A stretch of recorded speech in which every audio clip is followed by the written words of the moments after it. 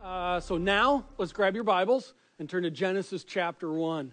Genesis chapter 1. By the way, I'm just so grateful for Pastor Kyle having come here from Carolinas last Sunday and just spent the morning with us. I'll tell you, as I listened to him online, I just love being around guys who have a passion like that to share the grace story of Jesus Christ. And evangelism is not my strength, and I love being around people like that who spur me on and help, and we work together as team. So grateful for him and his time. Genesis chapter 1, we're going there because the presence of the Lord has been for all time that we know of. And Christmas is not Jesus is present with us only at that time, if you will. It's from the beginning to the end.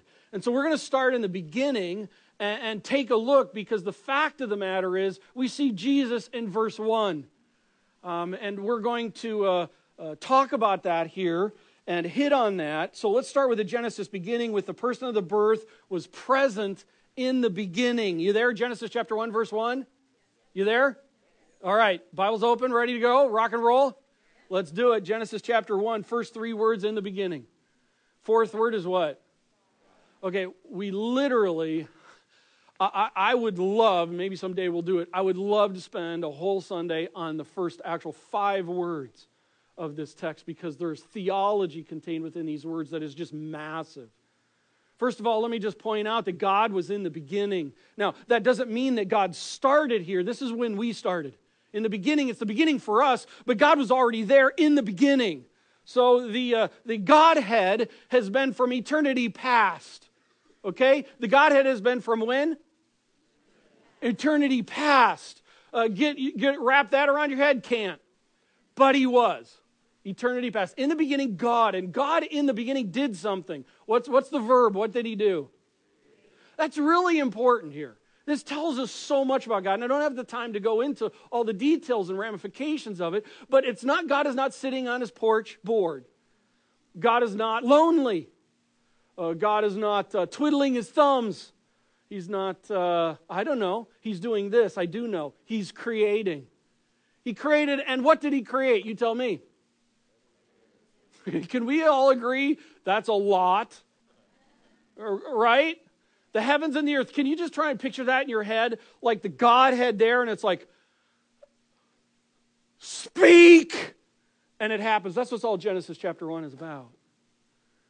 And the Godhead created. Well, Doug, I don't see Jesus in this passage. I might, by the way, mention verse 2. You see at the end of verse 2, and the Spirit of God was hovering over the face of the waters, but we don't have time for that one. But I do want for you to do this. Go to John chapter 1. Because Jesus was there. He was there. John chapter 1, verse 1. I love hearing pages of the Bible turn. Sweet sound. You can't do that on an iPhone. Maybe program that in somewhere. Look at the first words of John chapter 1. In the beginning. That sounds familiar, doesn't it? It's like a restatement of Genesis chapter 1, started here in John chapter 1, verse 1. In the beginning was, this is interesting, the Word. Like, what word was that? It sounds like Sesame Street, And the word today is? What word is that? Well, let's keep reading. And the Word was with God. That's interesting. So it was with God. And the Word, and the Word was God. Was God. He was in the beginning with God. All things were made through Him. And without Him was not anything made that was made. You got the picture? Essentially, we call it the Godhead. In the beginning, there was a Godhead. And one of the Godhead was called the Word here in John chapter 1, verse 1. And the Word was the one of the Godhead that did the creating of it all. That's what the text says, right? Right? That's what it says. Look at verse 14, John chapter 1. Who is the Word? And the Word became flesh and dwelt among us. John is telling us here that this is Jesus. Hey, friends. The baby was the one who created everything. Do you know that? Do you see that at this time of year? That little baby wrapped in swaddling clothes, whatever. That little baby created everything. You know, all the stuff that science hasn't yet figured out? That little baby's got it all figured out. Because that little baby created it all. There's a mad scientist born about 4 BC. That's the baby. Genesis 1, John 1, also go to Colossians chapter 1. Colossians chapter 1. Paul's writing to the church in Colossae, and he's giving us some more filling in on explaining who Jesus is. And verse 16, it starts by, for by him, and the him is Jesus Christ. So let me read it with a name so that it follows through. For by Jesus Christ, all things were created. Well, that sounds like John 1. That also sounds like Genesis 1. For by him all things were created in heaven and on earth, visible and invisible, whether thrones or dominions or rulers or authorities. Boy, he's got his hands like in it all. All things were created through him, through Jesus Christ, and for Jesus Christ. And Jesus Christ is before all things, and in Jesus Christ, all things hold together. That little baby has it all together. Has it all together. Holds it all together. Friends, I just want to step out of the manger scene just for a moment. Walking down the Via Dolorosa to the cross. Could you imagine being the one who created everything? And then if you want to go to Psalm 139, take a look in Psalm 139. It tells about how he was the one who created every person, even before you were even known of. He's created. Can you imagine walking down the Via Dolorosa to die on the cross for the people that you created and them spitting on you, beating the living life out of you, and you have the ability to crush and annihilate them righteously in a judgment in a moment? That was the baby in the manger. This ain't no regular baby. As we start this Christmas season, this ain't no regular baby. He was all the way from the beginning. Now, he's the one of the eternal Godhead. This is God in the flesh. Crazy, crazy wild. Also, he created the whole known universe, and that includes you. This baby is very personal to you and me. Our Creator came in the flesh and dwelt among us. And the nativity scene pictures all of that theology. So I would suggest this, as you're going to be hearing me talk here. I'm going to lay out on the table that December this year become a month where you, if you will, fall on your knees more than you ever have before. I don't want this December like last December. I don't want this December like last December, like the last December. Like the one before and the one before and the one before. And here we go again. It's Christmas time again. Everybody get holiday cheer. Hey, I'm all about that. But I want to tell you something. Let's step it up this December. And let's see the Creator in the baby. He's all there. Person of the birth was present in the beginning. Secondly, the person of the birth has been... modern day term, geocached throughout history. I don't know if you know about geocaching. I don't know much about it, so I'll just tell you what I understand.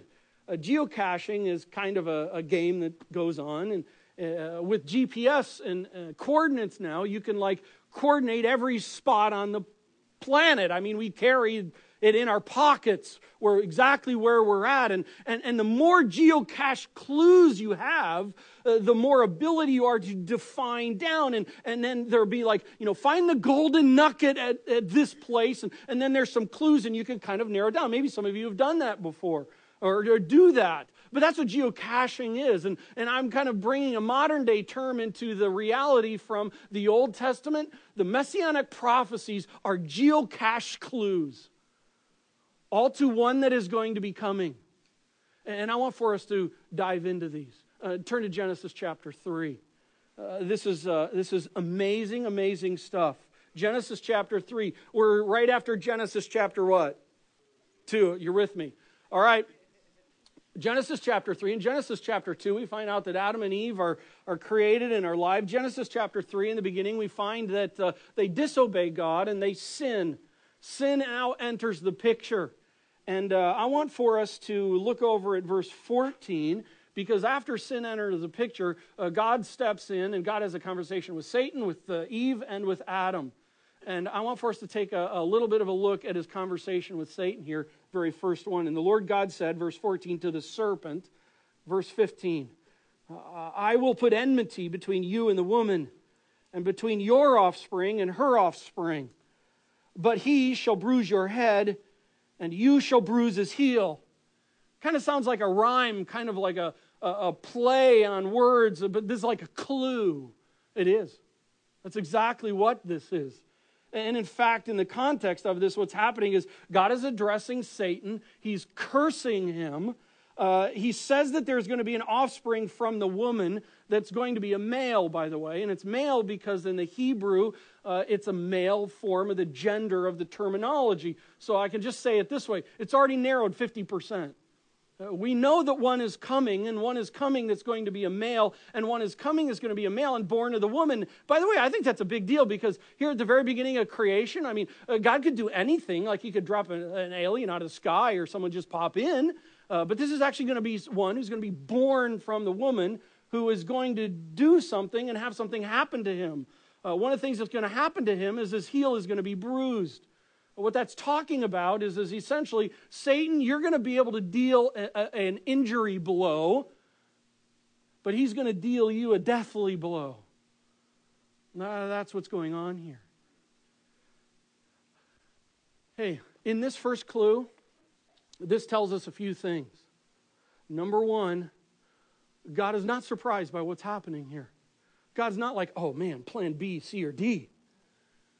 God knew what's going on. God already had a plan in place, knowing exactly what's taking place. So can I just reassure all of us, God is in full control. He knows everything that's happening. And we lived in a pretty messed up, screwed up world right now. But I want for you to know, He knows exactly what's happening, and it's okay. I'm not saying life's going to get easy, and we're all going to be lottery winners. I'm just saying that He's in control. In fact, as I understand the rest of the story, it's going to get worse before it gets better. But He's in control, even in the worst of it all. He's in control. Also, we see in this fact here, as he's talking about this, is He has a full plan that's going on, and He has one that's going to do some kind of get you back Satan thing.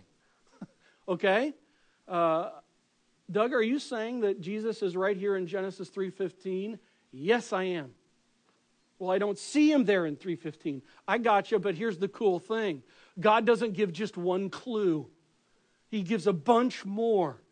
So I want for us to go, and along with this one, I want to pick off 7 other geocache clues that allow us to narrow in over redemptive history through the Old Testament, that there is one who is coming that is going to be this one. By the way, a couple years ago, I went through in longer time with the church family here. I'm going to sum it up here for us, but this is awesome stuff. Let's do some math. Here we go. Geocache prophecy number 1, Genesis 3:15, and it's this: a male offspring of a woman. And I know it's really small. Hang in there. We'll see what's happening. Geocache prophecy number 2, Genesis 22:18. You don't have to turn there, but it tells about that this one is going to be coming from the line or from the seed of Abraham. That's a big deal. We know it's a male. We know it's coming from a woman. Now we find out that it's going to be one coming from Jewish descent. That narrows it in big time. Let's go to geocache prophecy number 3, Genesis 49:10. Tells us that this one is going to come from the tribe of Judah. Well, that's helpful because Jacob had 12 sons. 12 sons who birthed, if you will, 12 tribes. Now we have 11 tribes are eliminated. We know of one tribe that this one is going to be coming from over God's revelation. Geocache number 4, Isaiah 11:1, says he's going to be from the line of Jesse. Well, that's helpful because that narrows it from the entire tribe of Judah to one family within the tribe of Judah. And that's the family, Jesse's family. But it doesn't stop there, Prophecy number 5, Jeremiah 23:5, it says that this one is going to come from the house of David. Well, that's cool because Jesse had at least 8 sons, and we know that it's out of this son's line. So we know this. One's coming. God's got it all in control. And he tells us just so far in 5 clues, he says that he's going to be a male, born of a woman, of the Jewish descent, tribe of Judah, family of Jesse, line of David. Let me add 3 more. Geocache prophecy number 6, Daniel 9:25.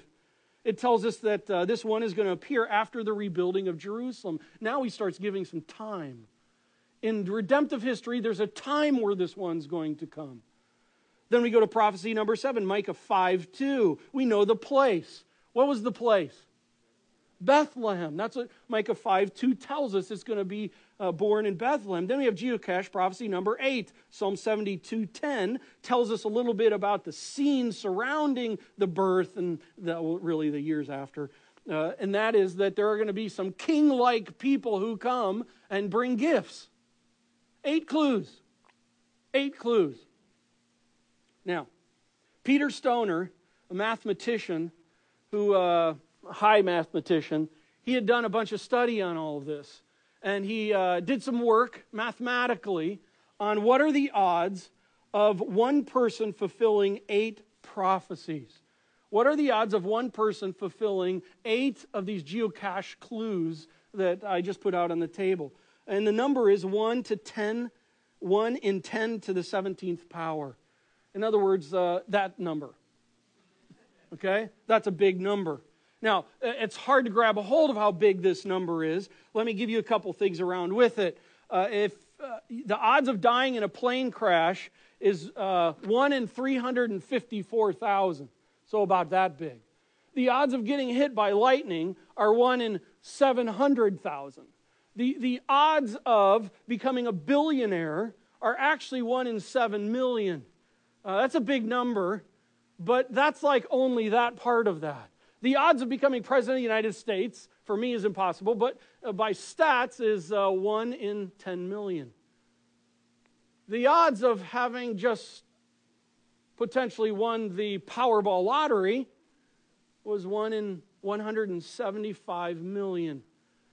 Now, I decided this week not to buy my lottery ticket because, just kidding, because the odds were too high. 1 in 175 million. 175 million is contained within these first 9 digits. And this number is a lot bigger than that. What are the odds of one person fulfilling 8 Old Testament prophecies? Let me put that in view. Stoner compared it to this. Take a silver dollars, fill the state of Texas 2 feet deep with silver dollars. State of Texas is 7 times the size of Indiana. That's a big place. Fill it 2 feet deep with silver dollars. Blindfold yourself. Have someone fly you over Texas. And at any point in time, you can say, I want to jump out now. Unblindfold yourself. Jump out of the plane. When you're right after you hit, blind yourself back. Then you can go around and you can grab 1 silver dollar that you want out of anywhere in the state of Texas of 2 feet deep of silver dollars, and the one that you pick is one that was marked out of all of them. That's the odds of that. That's the odds of doing that. But here's the deal. There weren't 8 prophecies about the one coming. There were more than that. In fact, Stoner did some work. What if it was 48 prophecies? Well, the statistical odds are 1 in 10 to the 157th power, a bigger number. So we need to change silver dollars to electrons. Electrons, they're that negatively charged part of an atom. An electron is 1/1000th the size of the, the proton, 1,800 times lighter than a proton. I can't grasp all this. But here's the deal. Take 2.5 times 10 to the 15 electrons, put them all side by side, that many electrons will form a 1-inch line. So they're small. Now, if you began to count all of these electrons, and you counted 250 a minute for 24/7 a week, 24/7, it would take you 19 million years to count that 1-inch line. Now, we're not at 10 to the 157th power. Now take that, and if you want, draw a little 1-inch box on your notes. And now that 1-inch line now covers a 1-inch box.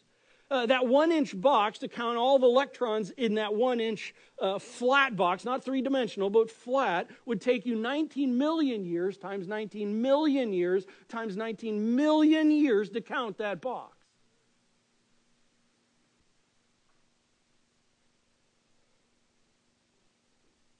But here's the deal. There's not 48 prophecies. There's some 324 prophecies. I couldn't get all the zeros on the screen. I don't have any idea what the odds are. But I'll just go this. 1 in 10 to the impossible. That one person could fulfill every one of these prophecies that have been given throughout history. But friends, guess what? Someone did. And that one is born in Bethlehem, line of David, line of Jesse, tribe of Judah, line of Abraham, male born of a woman. You know, one of these things with this I so love about this is it just makes me sit back and I sit and I go, and people say this is blind faith. Hey, just do the math. Just do the math. Do the math and then fall on your knees. That's the reality here. This faith thing is not some willy-nilly, whiffle-dusty, touch-feel-good kind of a thing. We can put numbers to this, reality to this. The baby in the manger was the one who created all things seen, all things unseen, all things known, all things unknown. The baby created all of that. And the math is in the baby. The math is in the baby, friends. This is way bigger than just a baby born on a snowy night in Israel. This is way more than a drummer boy. This is about the Godhead coming in the flesh. Amazing. Well, I also want to note this. The birth, the person of the birth is not just about what's in the rear view mirror. The person of the birth also represents what's ahead down the road. And turn to Revelation chapter 5. The person of the birth was present in the beginning. The person of the birth has been geocached throughout all history and prophecies. The person of the birth, third, reigns for all eternity. Revelation. Revelation, written by John. We're jumping into chapter 5. John is been allowed to step into, let's call it the throne room of the Godhead. Let's read, starting in verse 1. John says, "Then I saw in the right hand of him who was seated on the throne a scroll written within and on the back, sealed with 7 seals, and I saw a strong angel proclaiming with a loud voice, 'Who is worthy?'" I would encourage you to underline that, circle that, square that, mark that, and you're probably, because those 3 words are the key 3 words for what's to unfold. There's a question on the table. Who is worthy to open these seals? Who is worthy to open this scroll? Who is worthy to open it? Verse 3, "And no one in heaven, no one on earth, no one under the earth was able to open the scroll and to look into it. And I began to weep loudly because no one was found worthy to open the scroll or to look into it. And one of the elders said to me, 'Weep no more, John. Behold,'" look at this. This is so awesome. "The Lion, the tribe of Judah, the root of David." Why is that a big deal? Because you go all the way back in history past. It was told that this one was going to be of The tribe of Judah, the root of David. Friends, what's been given in the past has big implication for what's ahead. And what's ahead is confirmed in all of this reality here, what's being stated. The Lion of the tribe of Judah, the root of David, has conquered. Ah, that's awesome. So that he can open the scroll and its 7 seals. And between the throne and the 4 living creatures and among the elders, I saw a lamb standing. Are you picturing this in your mind? Between the throne and the 4 living creatures and among the elders, I saw a lamb standing as though it had been slain. I wonder who that is. With 7 horns and 7 eyes, which are the 7 spirits of God, sent out into all the earth. And he went and took the scroll from the right hand of him who was seated on the throne, the Father. And when he had taken the scroll, the 4 living creatures and the 24 elders fell down before the Lamb, each holding a harp and golden bowls full of incense, which are the prayers of the saints. That's cool. And they sang a new song, saying, "Worthy are you." The question's answered. Who's worthy? Worthy are you to take the scroll and open its seals. And you were slain, and by your blood you ransomed people for God from every tribe, from every language, from every people, from every nation. And you have made them a kingdom and priests to our God, and they shall reign on the earth. My friends, that's the baby. Turn to Revelation 19. Revelation 19. May I note, by the way, in Revelation 5 that the one who was slain is alive. He's been resurrected from the dead. All of this just continues to fold in a redemptive story. It's not little pieces that are like awkwardly connected together. This is a perfect line of God's work throughout all of the past, into the present, and into the future. Revelation 19, let's pick up there. Then I saw heaven opened, and behold, John tells us, a white horse. Love that. I'll bet this is an awesome horse. I mean, like coming out of heaven, none of these like Mr. Ed kind of things. I mean, I'm just picturing like this studly, manly, just muscular, like I could chew you up horse, right? Come on, work with me, okay? I mean, this white horse coming, and here it is, and the one sitting on it.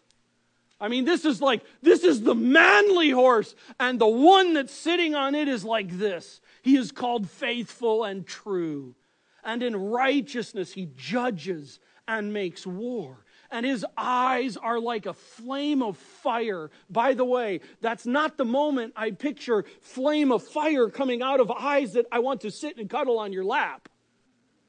This one on the horse is coming to do a judgment task.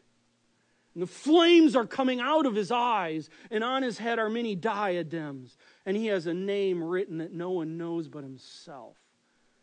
And he is clothed in a robe dipped in blood. I wonder who this is.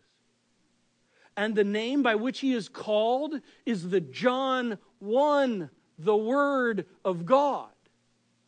Again, do you see the line? Everything is connecting. God has it perfectly planned out. Verse 14, and the armies of heaven arrayed in fine linen, white and pure, were following him on white horses. I feel like, they're back there. They're awesome horses, but not quite as awesome. From his mouth comes a sharp sword, and with which to strike down the nations, and he will rule them with a rod of iron, and he will tread the winepress of the fury, the wrath of God the Almighty. On his robe and on his thigh he has the name written, King of Kings and Lord of Lords. That's the baby. That's the baby. Revelation 22. Verse 1, then the angel showed me the river of the water of life, bright as crystal, flowing from the throne of God and of the throne of the Lamb, through the middle of the street of the city. Also on either side of the river, the tree of life, It brings us all the way back to Genesis. The tree of life with its 12 kinds of fruit, yielding its fruit each month, and the leaves of the tree were for the healing of the nations. No longer will there be anything accursed, but the throne of God and of the Lamb will be in it. Remember this from a couple weeks ago? And his doulos will worship him. Remember if you were here? And his slaves will worship him. And they will see his face. And his name will be on their foreheads. And night will be no more. And they will need no light or lamp or sun, for the Lord God will be their light. And they will reign forever and ever. That's the baby. That's the baby. Hey, turn to Luke chapter 1, would you? Luke chapter 1. This month, we enter the Christmas nativity season, and next Sunday and the 3 Sundays after that, we're going to be entering into Luke chapters 1 and 2. And I have a question for you as you look at Luke chapter 1 there before you. Here's my question. How are you going to enter this? How are you going to enter this? Let me rephrase it a different way. When you see the events of Christmas, when you see baby Jesus in the nativity, what do you see? A touching, sentimental 4 BC story?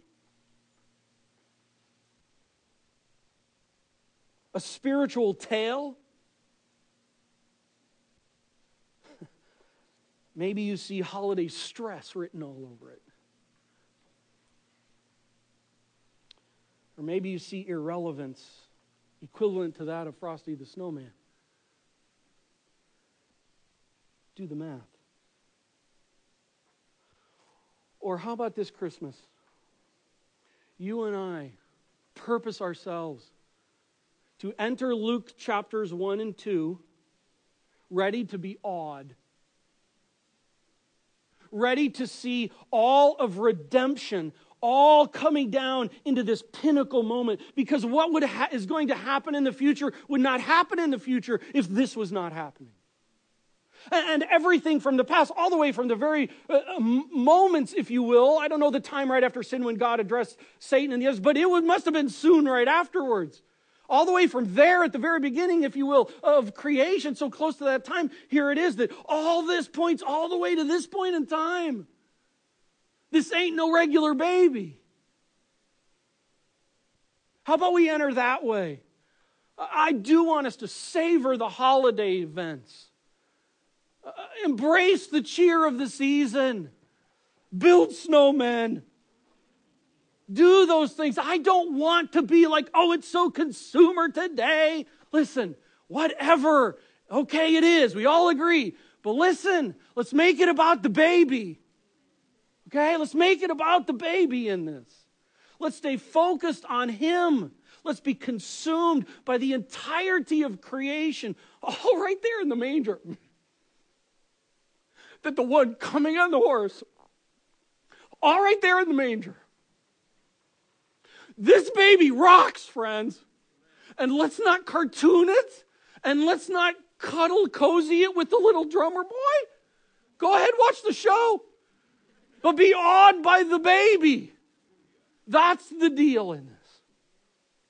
Let's make this December an awesome December. And I don't think that's going to happen if we don't purpose our mind and purpose ourselves to be awed by God. That's what I'm asking. That we enter Luke chapter 1. Oh God, bring it. Next Sunday, we're going to be studying verses 1 through 25 in Luke chapter 1. I want to leave you with 2 applications. One is, I'd love for you just to spend some time this week reading those first 25 verses. And not just once, but again and again. Read them aloud. Read them together. Study them. But how cool would it be if next Sunday we all come together and we're like, oh man, I've already dug into this thing. And there's some cool things. Do you realize that there is a couple in these first 25 verses that basically, for all practical purposes, the rest of their culture and the world around them, really they were losers. Sweet people. But social losers. And guess what? God uses losers. I'm so glad. Because friends, we're a room filled with losers. I'm sorry to break it to you. But God uses people like you and I, and we're going to savor the events because not only were they losers, but really Mary and Joseph, for many ways, compared to the whole social structure of things, they were too. Let's savor it.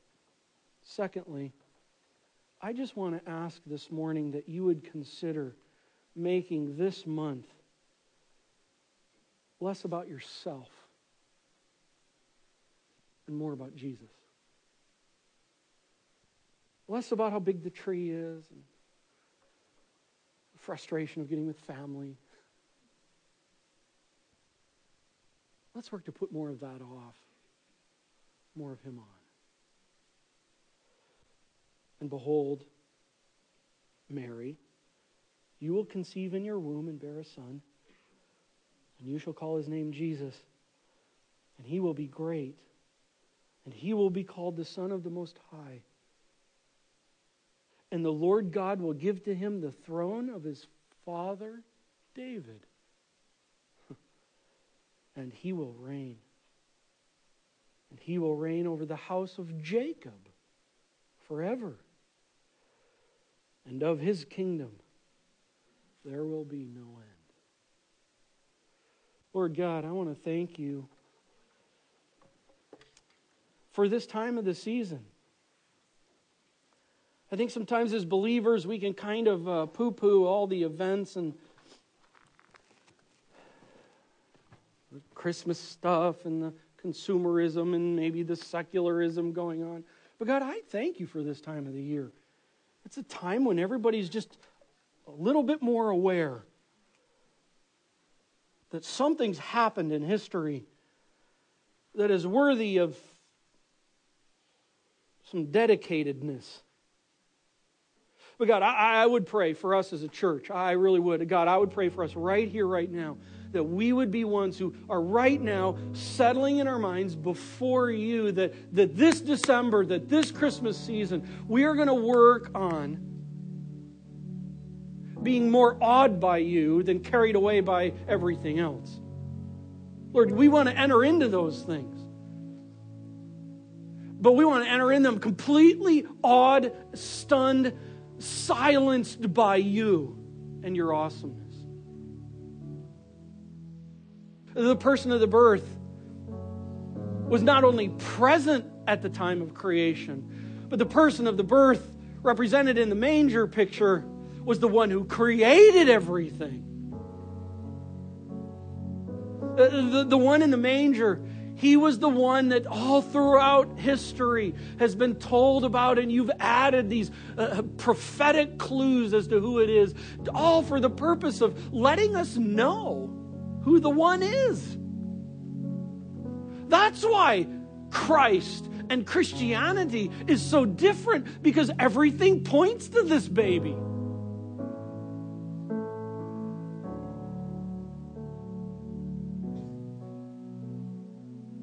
Lord, you're awesome. And this baby is going to be the one who comes on that horse. And this baby is the one who's going to be sitting on the throne with the Father. Oh, God, help us to see the mighty, awesome, present glory of all of that in the manger. We need your help to get it, God, because we can't get it on our own. Blow us away. Oh Lord, help us to adore you. In Christ's name we pray.